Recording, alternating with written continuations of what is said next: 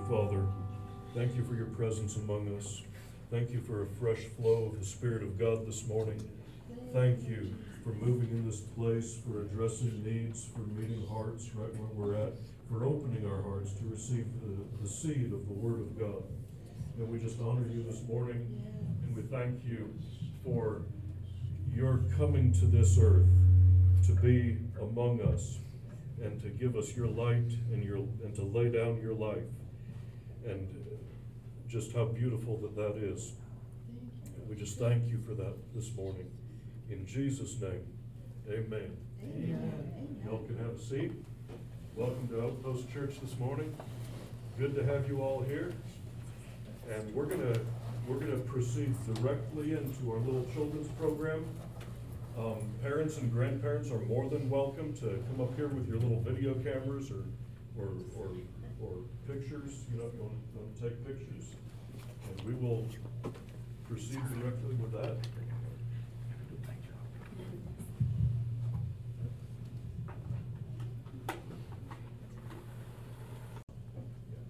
Press and hold the bottom, but it's on. Oh. Yeah. Good morning. I'd like to welcome you all to our Outpost Children's play program. Yay! I'm usually behind the stage, so I don't normally come up front, but it's called The King is Born. And the angel said to them, "Fear not, for behold, I bring you good news of great joy that will be for all people. For unto you is born this day in the city of David a Savior, who is Christ the Lord. And this will be a sign for you, that you will find a baby wrapped in swaddling clothes and lying in a manger."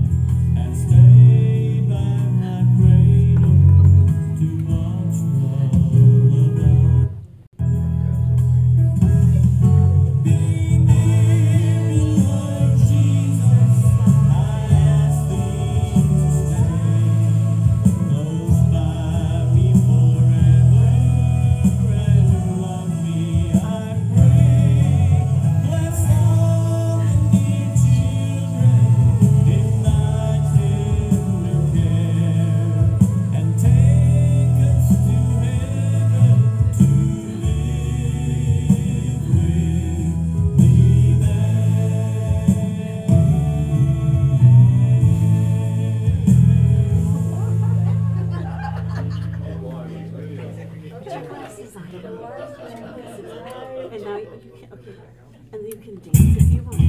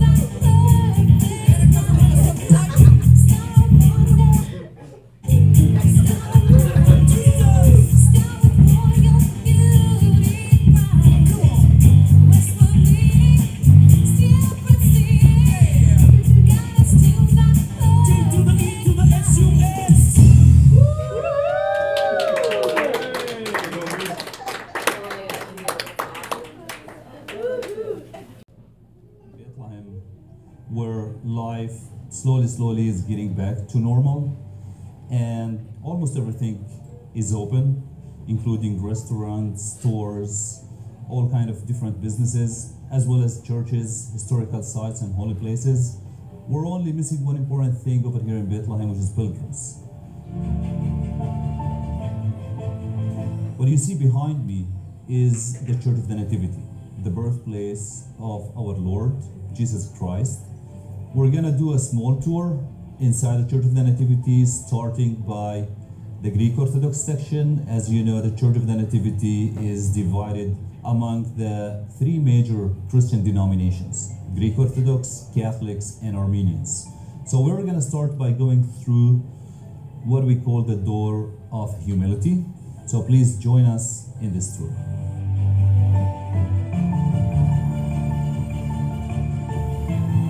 Here we are already inside the Basilica, or the Church of the Nativity. We are at the Greek Orthodox section. As you can see, it's so empty. I have actually never seen it empty like this. The Church of the Nativity is considered to be the oldest church that is still in use in the Holy Land. The original church that was built at the beginning of the 4th century, 330, by Queen or Santa Helena, the mother of Emperor Constantine.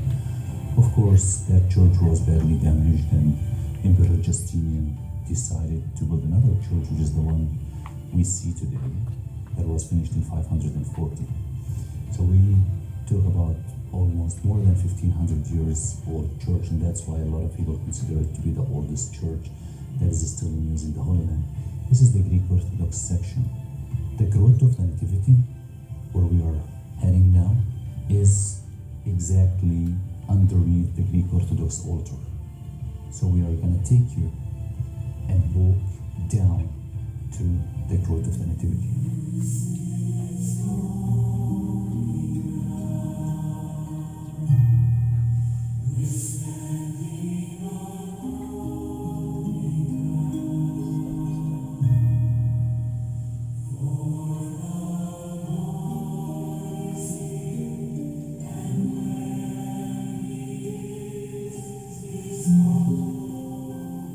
This is the exit spot where Jesus was born.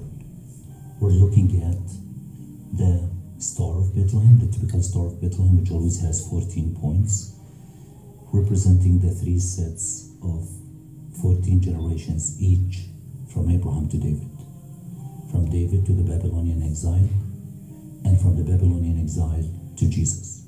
So there are 14 generations from Abraham to David, 14 generations from David to the Babylonian exile, and 14 generations from the Babylonian exile to the birth of our Lord Jesus. On the star, in Latin, it's written, "Here from the Virgin Mary, Jesus was born."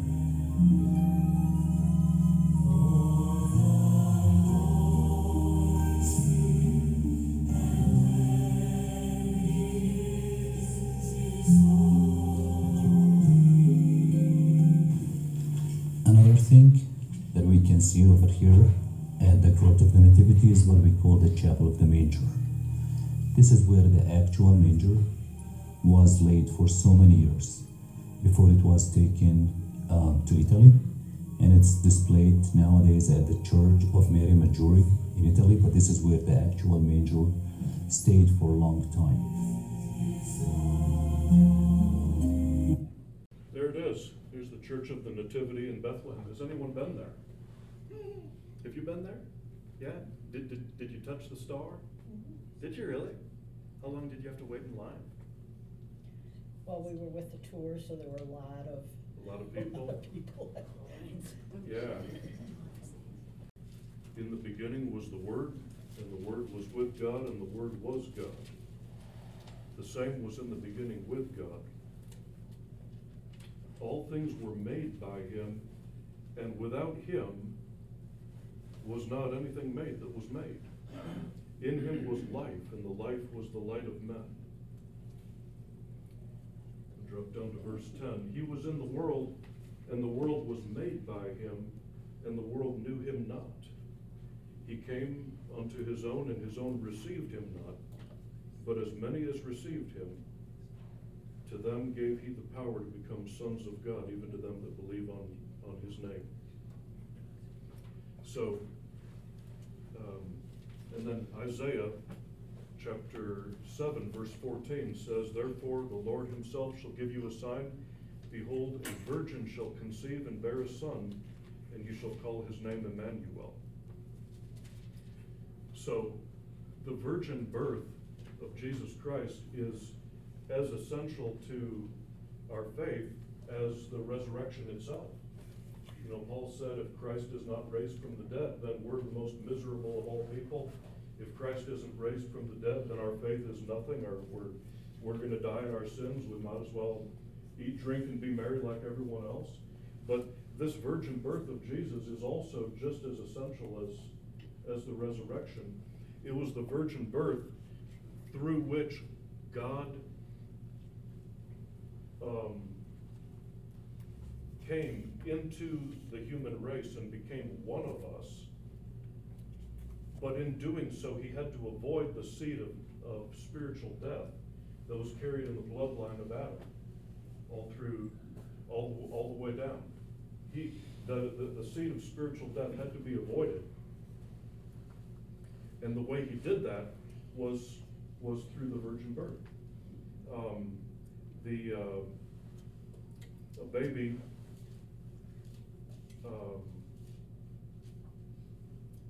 gets its blood from its father.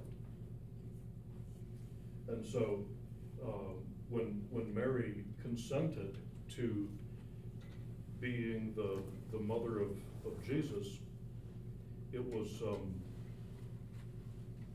she said, be it unto me as you will. Let's look at that in Luke chapter 1.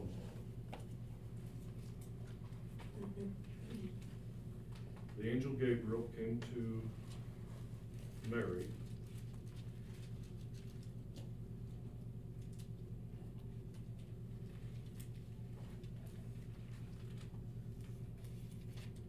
And she was very surprised, and the angel, she said to the angel, you know, well, the angel said to her, okay, starting in Luke 1 verse 30, Fear not, Mary, for thou hast found favor with God, and behold, thou shalt conceive in thy womb and bring forth a son, and shall call his name Jesus. He shall be great and shall be called the Son of the Highest, and the Lord God shall give unto him the throne of his father David, and he shall reign over the house of Jacob forever, and of his kingdom there shall be no end. Mary said to the angel, How can this be, seeing I know not a man? That's a good question. The angel said to her, The Holy Ghost shall come upon thee, and the power of the highest shall overshadow thee. Therefore also that holy thing which shall be born of thee shall be called the Son of God. Verse 37, For with God nothing shall be impossible. Let's say that. Say, with God, nothing shall be impossible. And Mary said, Behold, the handmaid of the Lord, be it unto me according to thy word. And the instant that she said that and she gave her permission, then the supernatural seed of the divine Son of God was conceived in her womb and started to grow. God doesn't do anything in our life really without our permission. God doesn't invade our life without permission. And if you to receive things from God, even to be saved, God doesn't force anyone to be saved. He's all open book. Cards are all face up on the top of the table. There's no deception with God. God is love and God is light. And when you love someone and there's nothing to hide, that's what love is. It shows everything, is completely transparent, and gives people a free choice. And just like that, she became pregnant with our Lord Jesus. Hallelujah. So the miraculous conception happened by permission. So Philippians chapter 2. Actually, I want to go to Colossians 1 first. The pre-incarnate Jesus was active in the creation of the world. It said the worlds were made through him. In Colossians 1, I'm going to start in verse 16. It says, "For by him were all things created, that are in heaven and that are in earth, visible and invisible, whether they be thrones or dominions or principalities or powers, all things were created by him and for him, and in him all things consist." Philippians chapter 2, just a few pages to the left.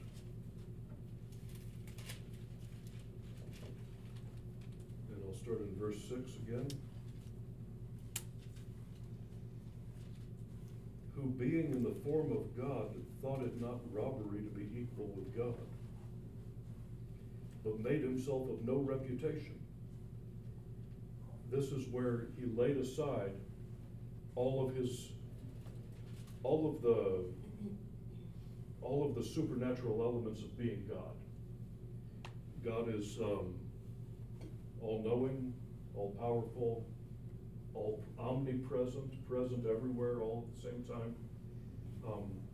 Jesus laid those things aside and became one of us, took upon him the form of a servant, was made in the likeness of men, being found in fashion as a man, he humbled himself and became obedient unto death, even the death of the cross.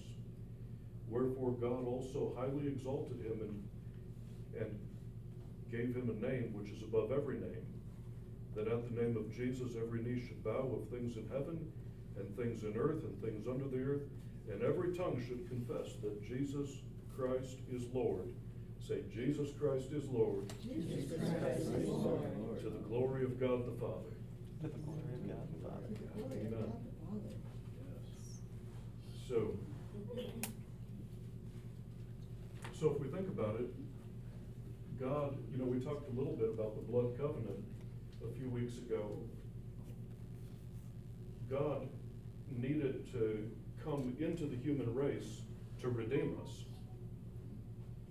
But he had to get Abraham's cooperation and Abraham's permission. I'd like to use your family. I'd like to I'm calling you.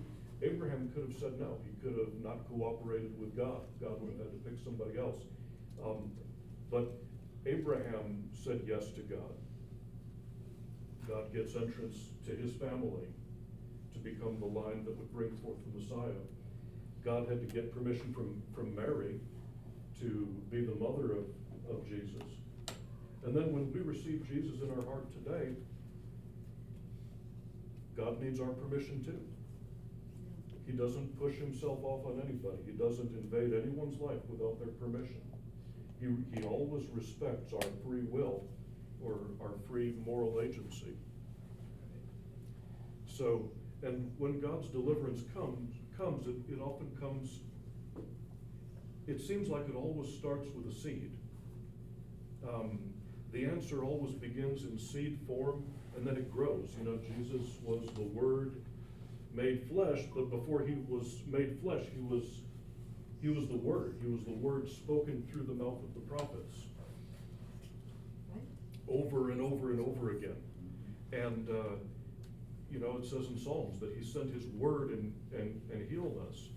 And all the promises in the Bible, whenever we have a need, it always starts with a promise, which is just a little seed that first of all gives us hope, and then as we work with it and we start responding to God, it produces faith in our life to be able to access the things that we need from heaven. Right. When there's a need, and God wants to do something new, think about this. There's often a new child born into the earth. When a nation needs to be redirected or corrected or go another way, a baby is born. Why couldn't God just take, Israel had a lot of trouble. God would raise up a redeemer, raise up a champion or somebody to push darkness back. Why couldn't God just take some middle-aged person and say, okay, I'm gonna have you do this? It seems like he always starts with a baby, starts with a new person being born into the earth. And it's like, why is that? You ever think about that? Why couldn't he just take some middle-aged person that's already on the scene? Maybe one reason is that it's often easier to work with someone that just has a clean slate than to retrain someone who's already stuck in a rut or stuck in a routine. Every person is significant. The middle-aged person already has a purpose for his life, and when God wants to start a new thing, he just starts with a new person. If you think about it, Israel's in trouble. The Philistines were wreaking havoc on the children of God. An angel appears to Manoah and says, you're gonna have a son. Samson is born. Okay? Here comes trouble for the Philistines. Gideon, well, we don't have his birth recorded. Moses needed to deliver the children of Israel out of Egypt. And he was born for that purpose. And it's the same with Jesus too, There's always something about starting a new thing and God bringing a new person on the scene and has their life timed just perfectly to be able to be at the right age, at the right time, for the right appointments, to fit right into the plan of God for God's purposes. Jesus said you can't put new wine in old wineskins. In Matthew 9:17, he says, neither do men put new wine in old bottles, else the bottles break, the wine runs out, the bottles perish. You have to put new wine in new bottles, and both are preserved. Let's talk about some little known facts about surrounding the birth of Jesus. We have shepherds watching their flocks by night outside Bethlehem. Bethlehem is about 6 miles south of Jerusalem. Those flocks that they were watching were actually designated for sacrifice at the temple. And the shepherds guarding those flocks were actually guarding little sacrificial lambs, okay? That were, sacrifices were made continually, year by year by year, to cover the sin of the people, to be offered in the temple.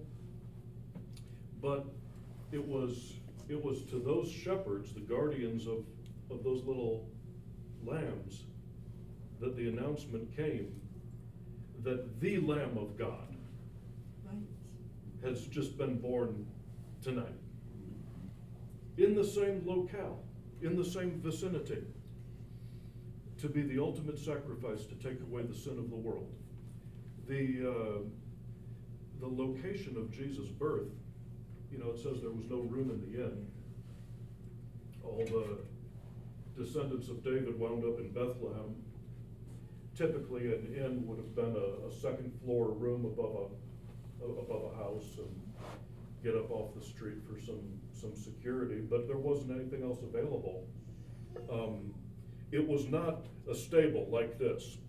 It was not a barn. It was not a wooden structure. It was actually a cave. Do you got those screenshots for me that are on my desktop back there? No? You send a smart person back there to to put them up? Brutal. Yeah, I'm not moving. Okay.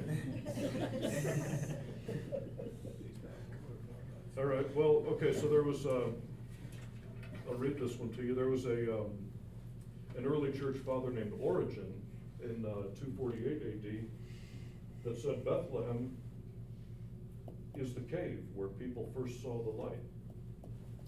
There was, that area has not very many trees and rocks and caves everywhere. And so to house their animals, if there was a little cliff face, you know, there would be caves down inside those areas where it would be a good place to stow your Mangers? your donkey, your animals, and so forth. Okay, and it was a site that for hundreds of years later, people could go and visit the cave where Jesus was actually born. And the manger itself was not a little wooden manger. It was actually a feeding trough for animals, chiseled out of the cave wall, which means it wasn't going to go anywhere.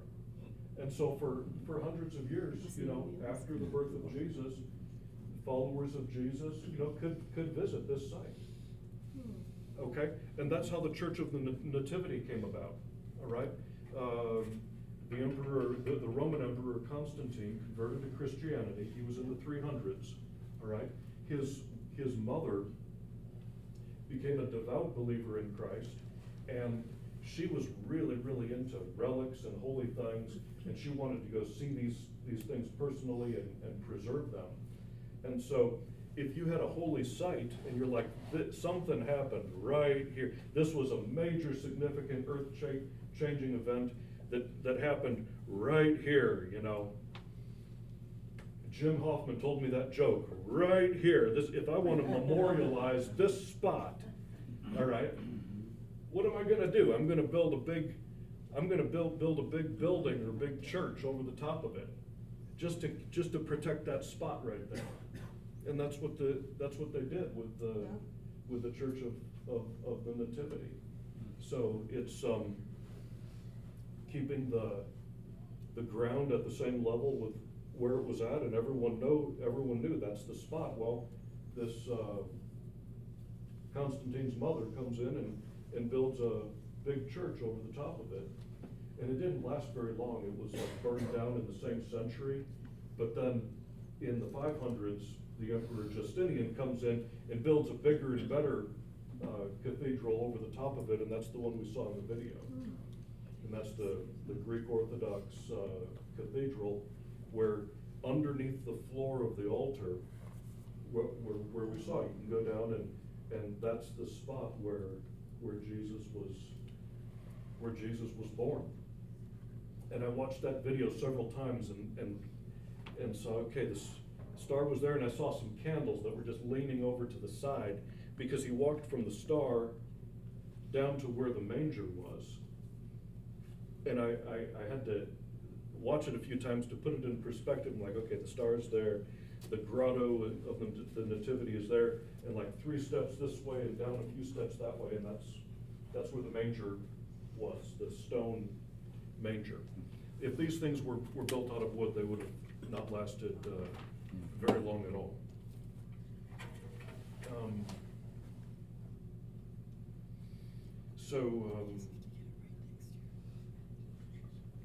What else do we have here?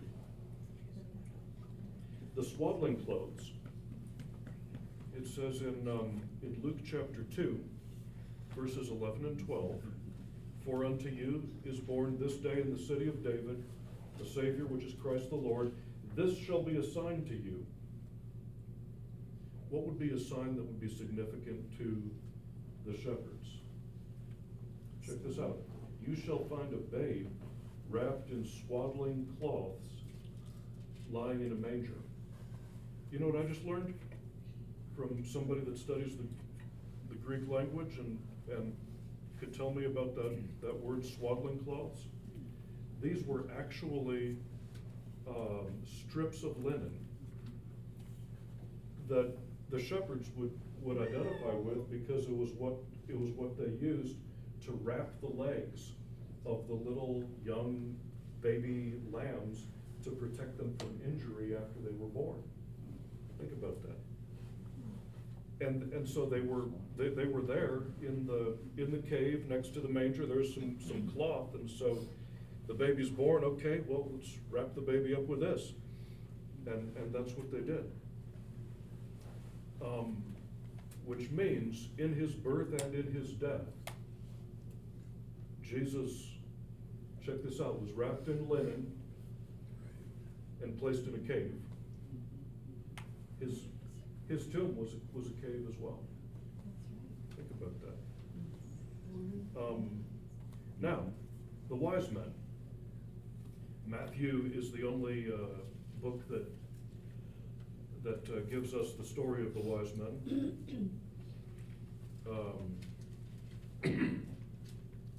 I heard a story once upon a time of a salesman that was traveling through the Bible Belt, where, Oklahoma, Texas, Arkansas, and he was going town to town to town.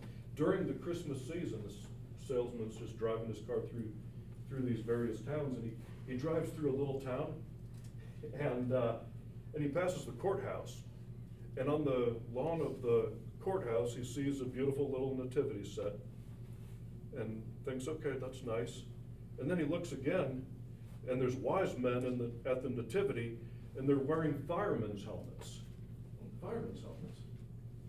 Did you hear about that? And he needed some fuel anyway, so he goes a few blocks down, pulls into a service station, and says to the guy at the cash register, he's like, the courthouse back there, the nativity set, why are the wise men wearing firemen's helmets? And the guy, looks up like, really? You don't know that? He said, okay. He opens a desk drawer, pulls out his Bible, sets it on the counter, and says, listen, it says right there that the wise men came from afar. That's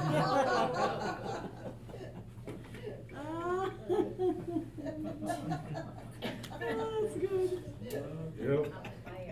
That's a good joke, but no monument. We're not building a monument. But they did. They did. Now,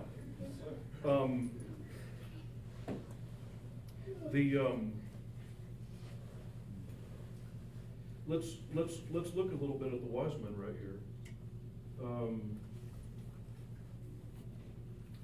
The whole story is in Matthew chapter 2. Now, when Jesus was born in Bethlehem of Judea, in the days of Herod the king, behold, there came wise men from the east to Jerusalem, saying, where is he who has been born King of the Jews? We have seen his star in the east and have come to worship him. And Herod was troubled, and all Jerusalem with him. Why was Jerusalem troubled? Because Herod was troubled. When Herod got mad, people died. That's just how it was. And Herod gathered the chief priests and scribes of the people together and demanded of them where the Christ should be born. And they said to him, in Bethlehem, Judea, for it's written by the prophet, but thou, Bethlehem, in the land of Judah, art not the least among the princes of Judah.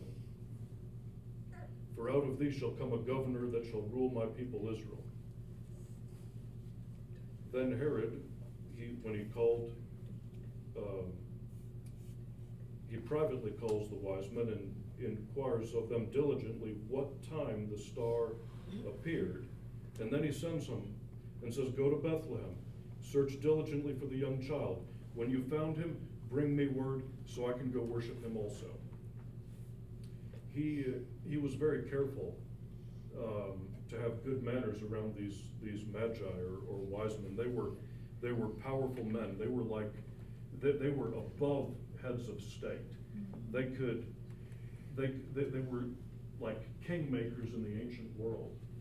They could make a king, they could depose a king, they could say, you're done. I heard that when the Magi at one point came to visit Nero, emperor of Rome, and he rolls out the red carpet, and he's so nice to these guys. He's really, really nice. He was very nervous when he heard they were coming. These were guys, they traveled with massive armies. You didn't want to mess with them. But he plays real nice with them here. And then it says that when they heard the king, they departed, and lo, the star which they saw in the east went before them till it came and stood over where the young child was. When they saw the star, they rejoiced with exceeding great joy.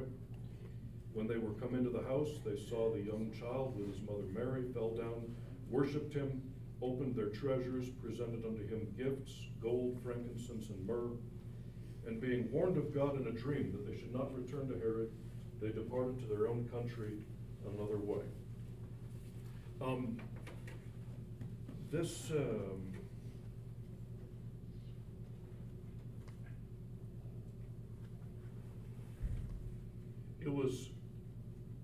They didn't get to Jerusalem until about 2 years later, after the star appeared. The star appears on the night of Jesus' birth. These magi in Babylon had a tradition passed down, a prophecy passed down from Daniel. And it's actually recorded also in Numbers 24. Words of Balaam, I shall see him, but not now. I shall behold him, but not nigh. There shall come a star out of Jacob, a scepter shall rise out of Israel, and shall smite the corners of Moab, and destroy all the children of Seth. This is Numbers 24:17. They had this word from God that a star would rise out of Israel, the king, that he would be the king of Israel. The star would mark his birth. So they see the star on the night that Jesus is born, and that's where they make ready and they head out. It took them about 2 years to get there. Okay? Herod is troubled. Jerusalem is really nervous. Herod inquires diligently, when did the star appear? What's the prophecy? So he's got the timing and he's got a location. All right? And so the wise men intended to go to Bethlehem. They step out the door, they get away from the presence of the king, then they see the star again. The star didn't take them to Bethlehem. The star took them to Nazareth. Is that news to anybody? Yeah. Did you know that? You didn't know that? I can prove it to you. I believe it. Luke chapter 3. I just found this out recently myself. I'm like, why did I never see this? Luke chapter 3, Luke chapter 1. We talked about Simeon and Anna. Jesus, after he was born, 8 days later he's circumcised. Then 40 days after that, he's brought to the temple by his mother Mary and Joseph to be dedicated to the Lord. And that's why we dedicate our babies to the Lord today. And they're met by Simeon and Anna, who speak of redemption, and they're so grateful to see the Messiah in the flesh. And in Luke chapter 2, verse, Anna, she came in, she gave thanks to the Lord, spoke of him to all that looked for redemption in Jerusalem. Verse 39, and when they, Mary and Joseph, performed all things according to the law, they returned into Galilee, to their own city, Nazareth. They stayed in Jerusalem, living out of Bethlehem, I suppose, long enough to get everything done that they were required to do by the law of Moses. And when they performed all things according to the law, they returned to Galilee and to their own city, to Nazareth. And so that's where they went. And if we go back to Matthew chapter 2,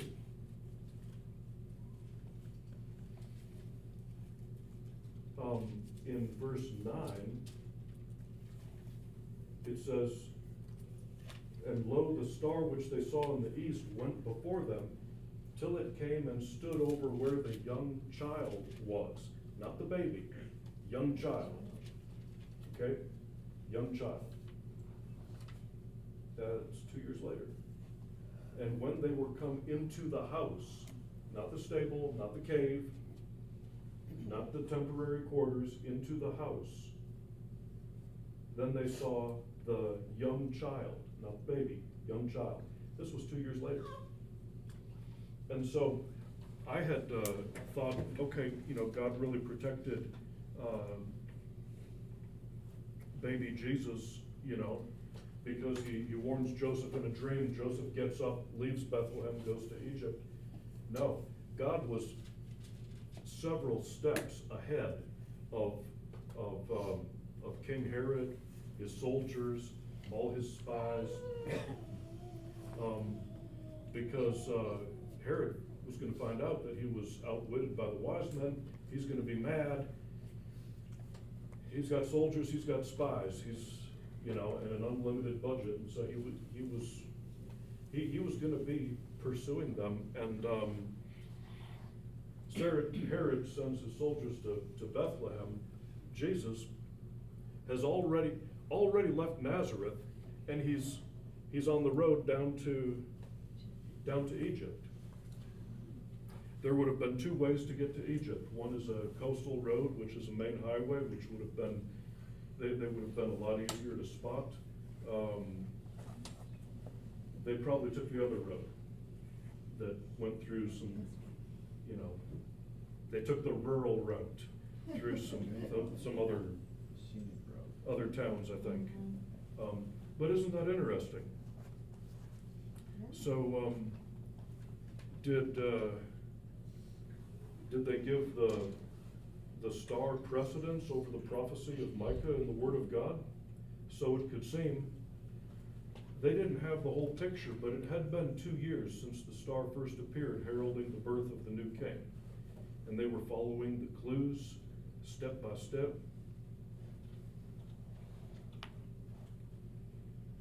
Since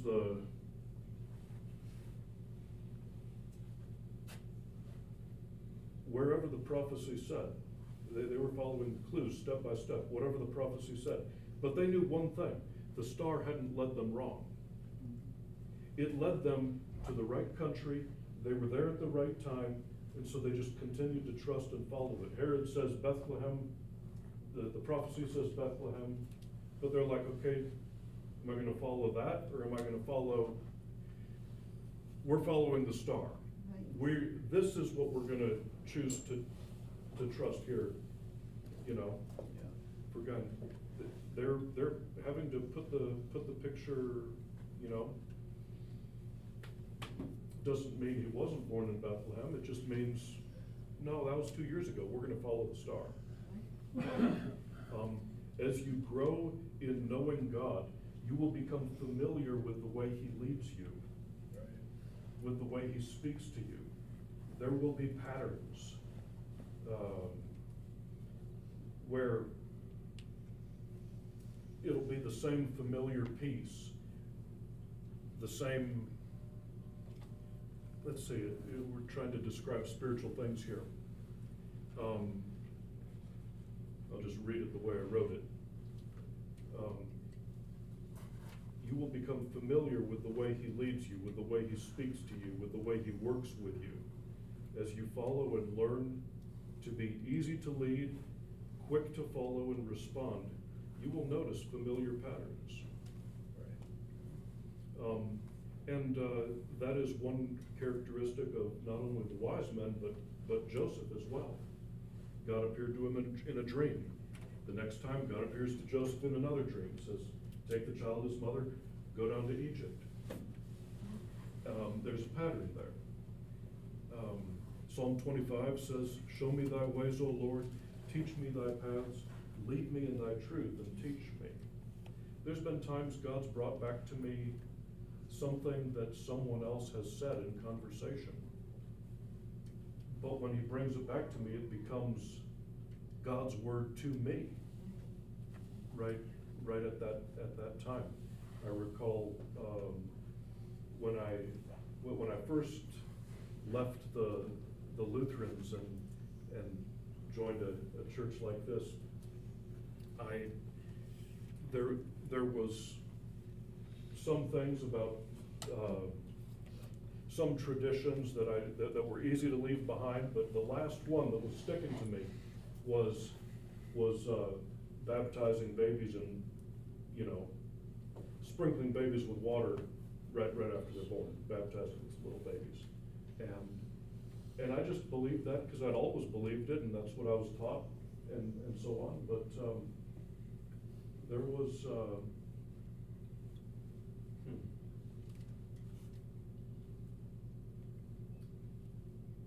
I've been talking to one of my grandpas, and we were talking about an evangelist, and I remember my grandpa saying, that guy's really smart. He's really smart. Anyway, so I'm in the back seat of this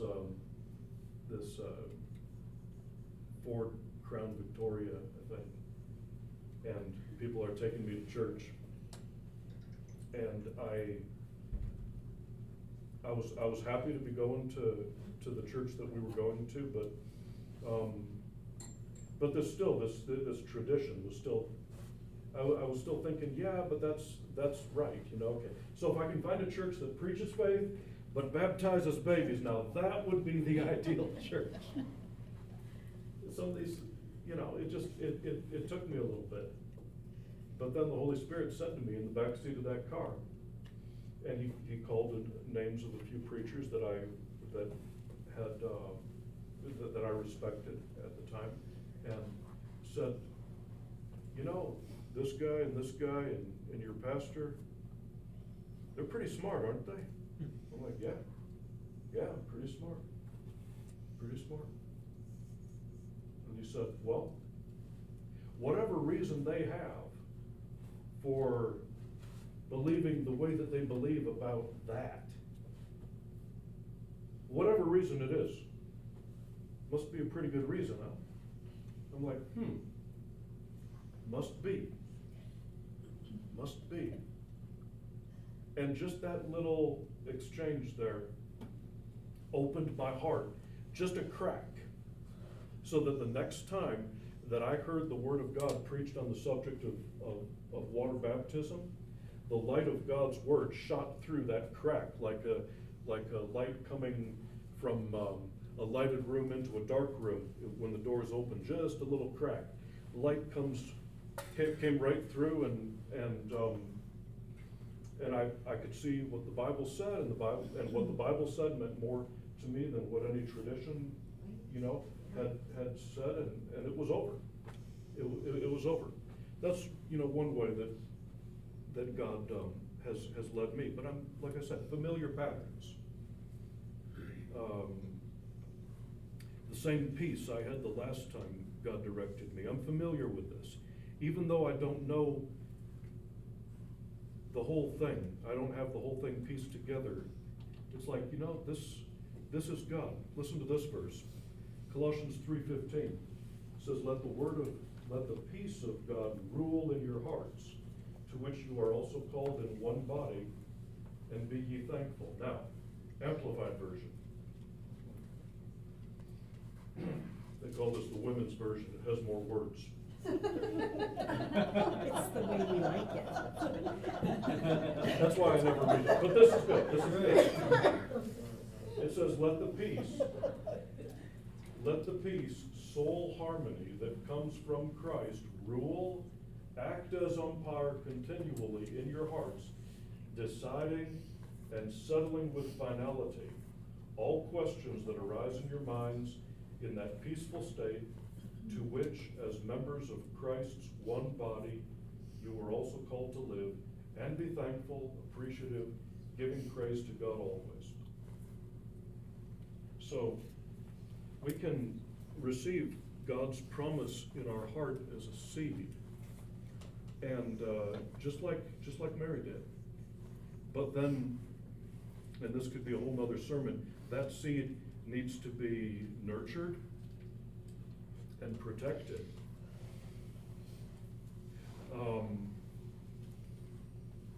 When it's just in seed form, and when it shortly, comes to pass.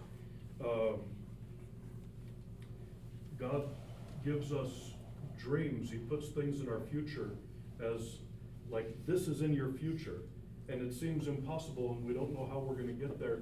But okay, that's like God's promise to you in seed form. In order to protect that, you have to be very careful about who you share it with. Okay, I've wanted to be a pastor for decades. All right. Sometimes I told people about my dream, and I shouldn't have told them because they were very discouraging. They're like, "What? The pastor's supposed to be a leader. A leader has followers. Nobody's following you.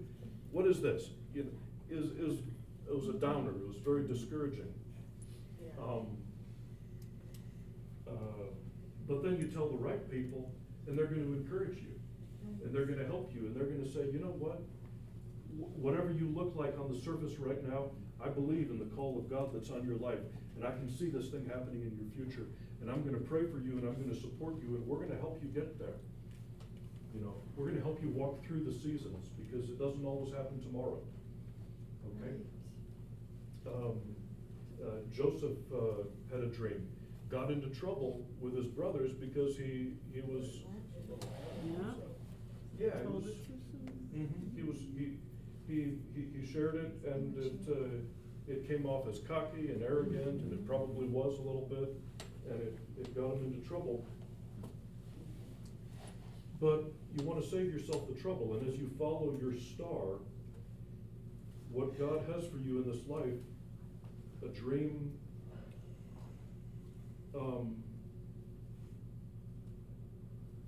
when it is young and taking root as a seed in your heart, it's very exciting. But shared with the wrong person and repeated back from their point of view can make it seem like nothing at all. And you don't want to lose it. You don't want that seed to be miscarried.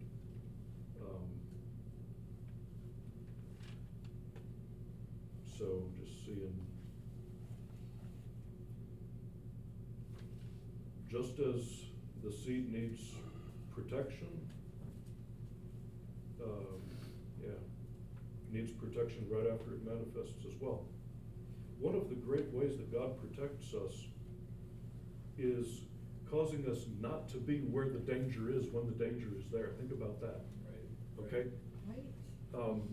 Herod sends soldiers out to take out the possibility of any future king in his kingdom. God could have dispatched an angel army and killed all of Herod's men and so forth, but very often his way of protecting us is timing you out of the accident, causing you to not be where the danger is when the danger is there. We can be led by the Spirit of God consciously, where we're like, God told me I need to drive this way home today instead of that way. Or we can be led unconsciously by the Spirit of God, where for some reason I'm stopping at Walmart right now, and then somehow I don't wind up in this hairy mess on the interstate. That actually happened to me. A lot of you know I drive an armored truck, and so I deliver cash and coin and carry a lot of money frequently. Well, I was on a truck on I-35 headed up to Duluth, and we did this every day. And we got just south of Pine City, And our trucks don't always have something to plug in your cell phone. You know, Cigarette something lighter? to. Cigarette lighter? Right, yeah. Yeah, and we didn't always have that. And so my partner, Anthony, he was saying, where can I go and buy a battery pack to keep my cell phone charged up while we're on the trip? And I said, well, Walmart. I said, you know, right by the checkout register, they have these little battery packs. You can buy these things. There's one coming up in Pine City. Let's pull off there. I'll bring you right up to the door. I'll stay in the truck. You can go in, get what you need, get back on the truck. And so that's what we did. Everything was normal on this beautiful day. He gets back to the truck. He picked up 2 of them.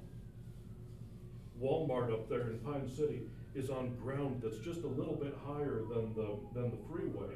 And so when I took the truck and I'm slowly going out of the parking lot, I look down at the freeway, which starts a curve like this, and I notice traffic is just sitting there. It's just stopped. Oh, man. Like, what is going on?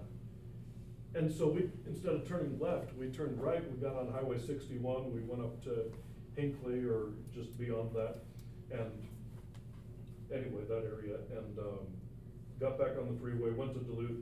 On the return trip, we passed by the same area, and the traffic is still sitting there on the northbound lane. It's still there. And we're like, something happened here. What's going on? I went down to Rush City, and we were at the Quick Trip, and the State Patrol guy said, oh yeah,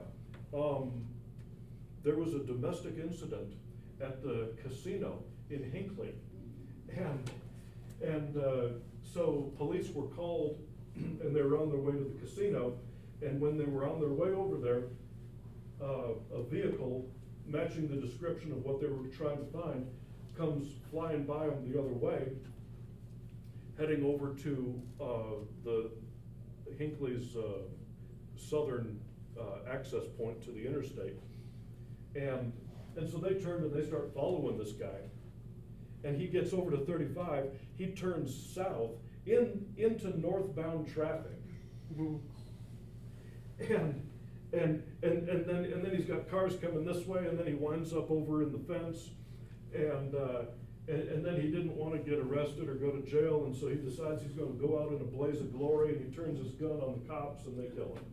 Oh my gosh. Oh, it was a mess. Okay, now, so I was unconsciously led to, and protected by the Lord. We totally avoided that, you know, as opposed to being sitting in a truck full of money on the interstate and sitting there for 6 hours.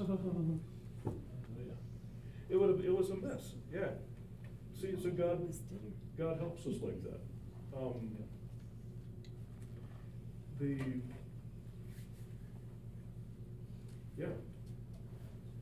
Trying to bring this in for a landing. Anyway,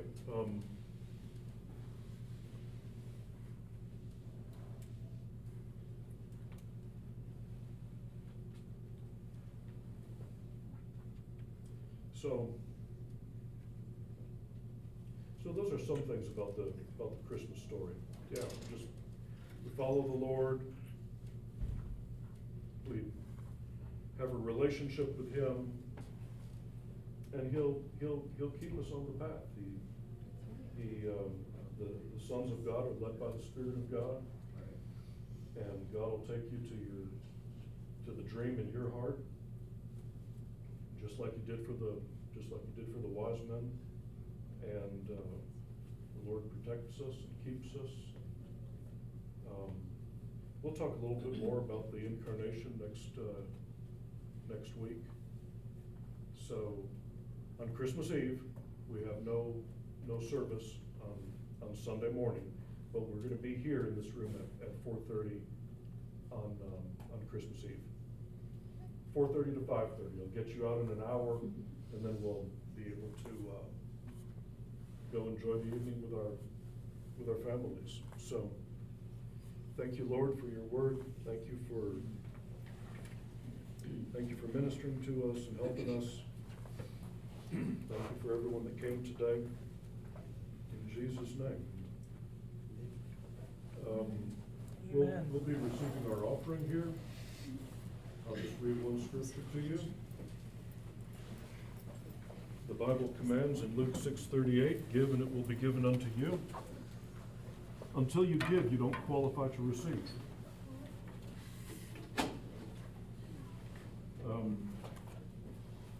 God Almighty controls the, God is our source. In the kingdom of God, your income is controlled by your giving. It says in Ecclesiastes about someone who doesn't want to sow or doesn't want to plant. Well, the weather's not right. Well, this condition isn't right. This condition isn't right. I've seen it in my heart, like everything with the kingdom of God that God asks us to do in obedience to Him by faith, it's the opposite of what the world would do. The world would say, hold on to it, hoard it, save it. But what I saw in my heart was like a rowboat going through water. And as you pull the oars, you're pushing the water that way. You're pushing, every time we give, we're pushing poverty and lack further and further away from us by employing the principles of God's word. We're just pushing it away, pushing it away, pushing it away. He said, give and it will be given unto you. So if you give to the poor, God will repay you. God can give us back many more times things that, everything in life good that comes to us from the hand of God. It just seems like it starts as a seed, but we always make an investment, and that investment always puts us in a better place, and in a better place for our future as well. So here, the box is not in the back, it's in the front. I had to make it different. And so, if you're giving online, this is how to do it. Through the website, there's a mailing address, or if you're giving cash or check, we have the box here. So, and you can come up during this song if you're giving that way. You can stand and worship with us.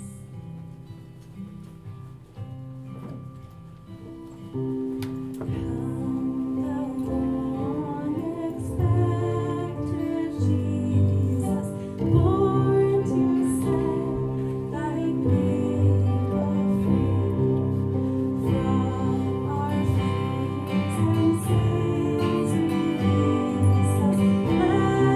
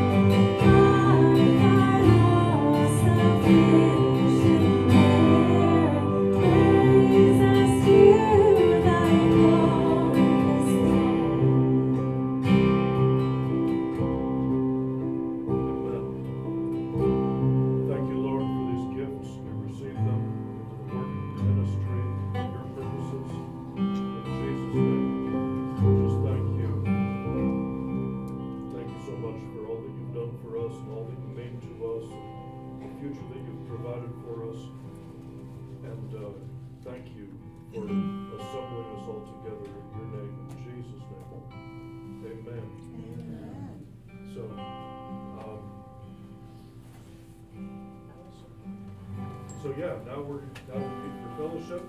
And you're all welcome to stay as long as you want. And we just bless you and thank you for being here today.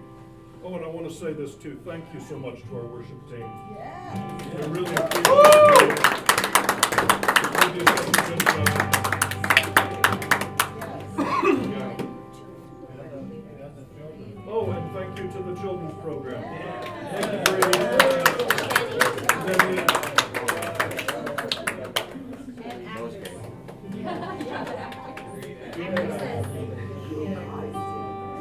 It did good.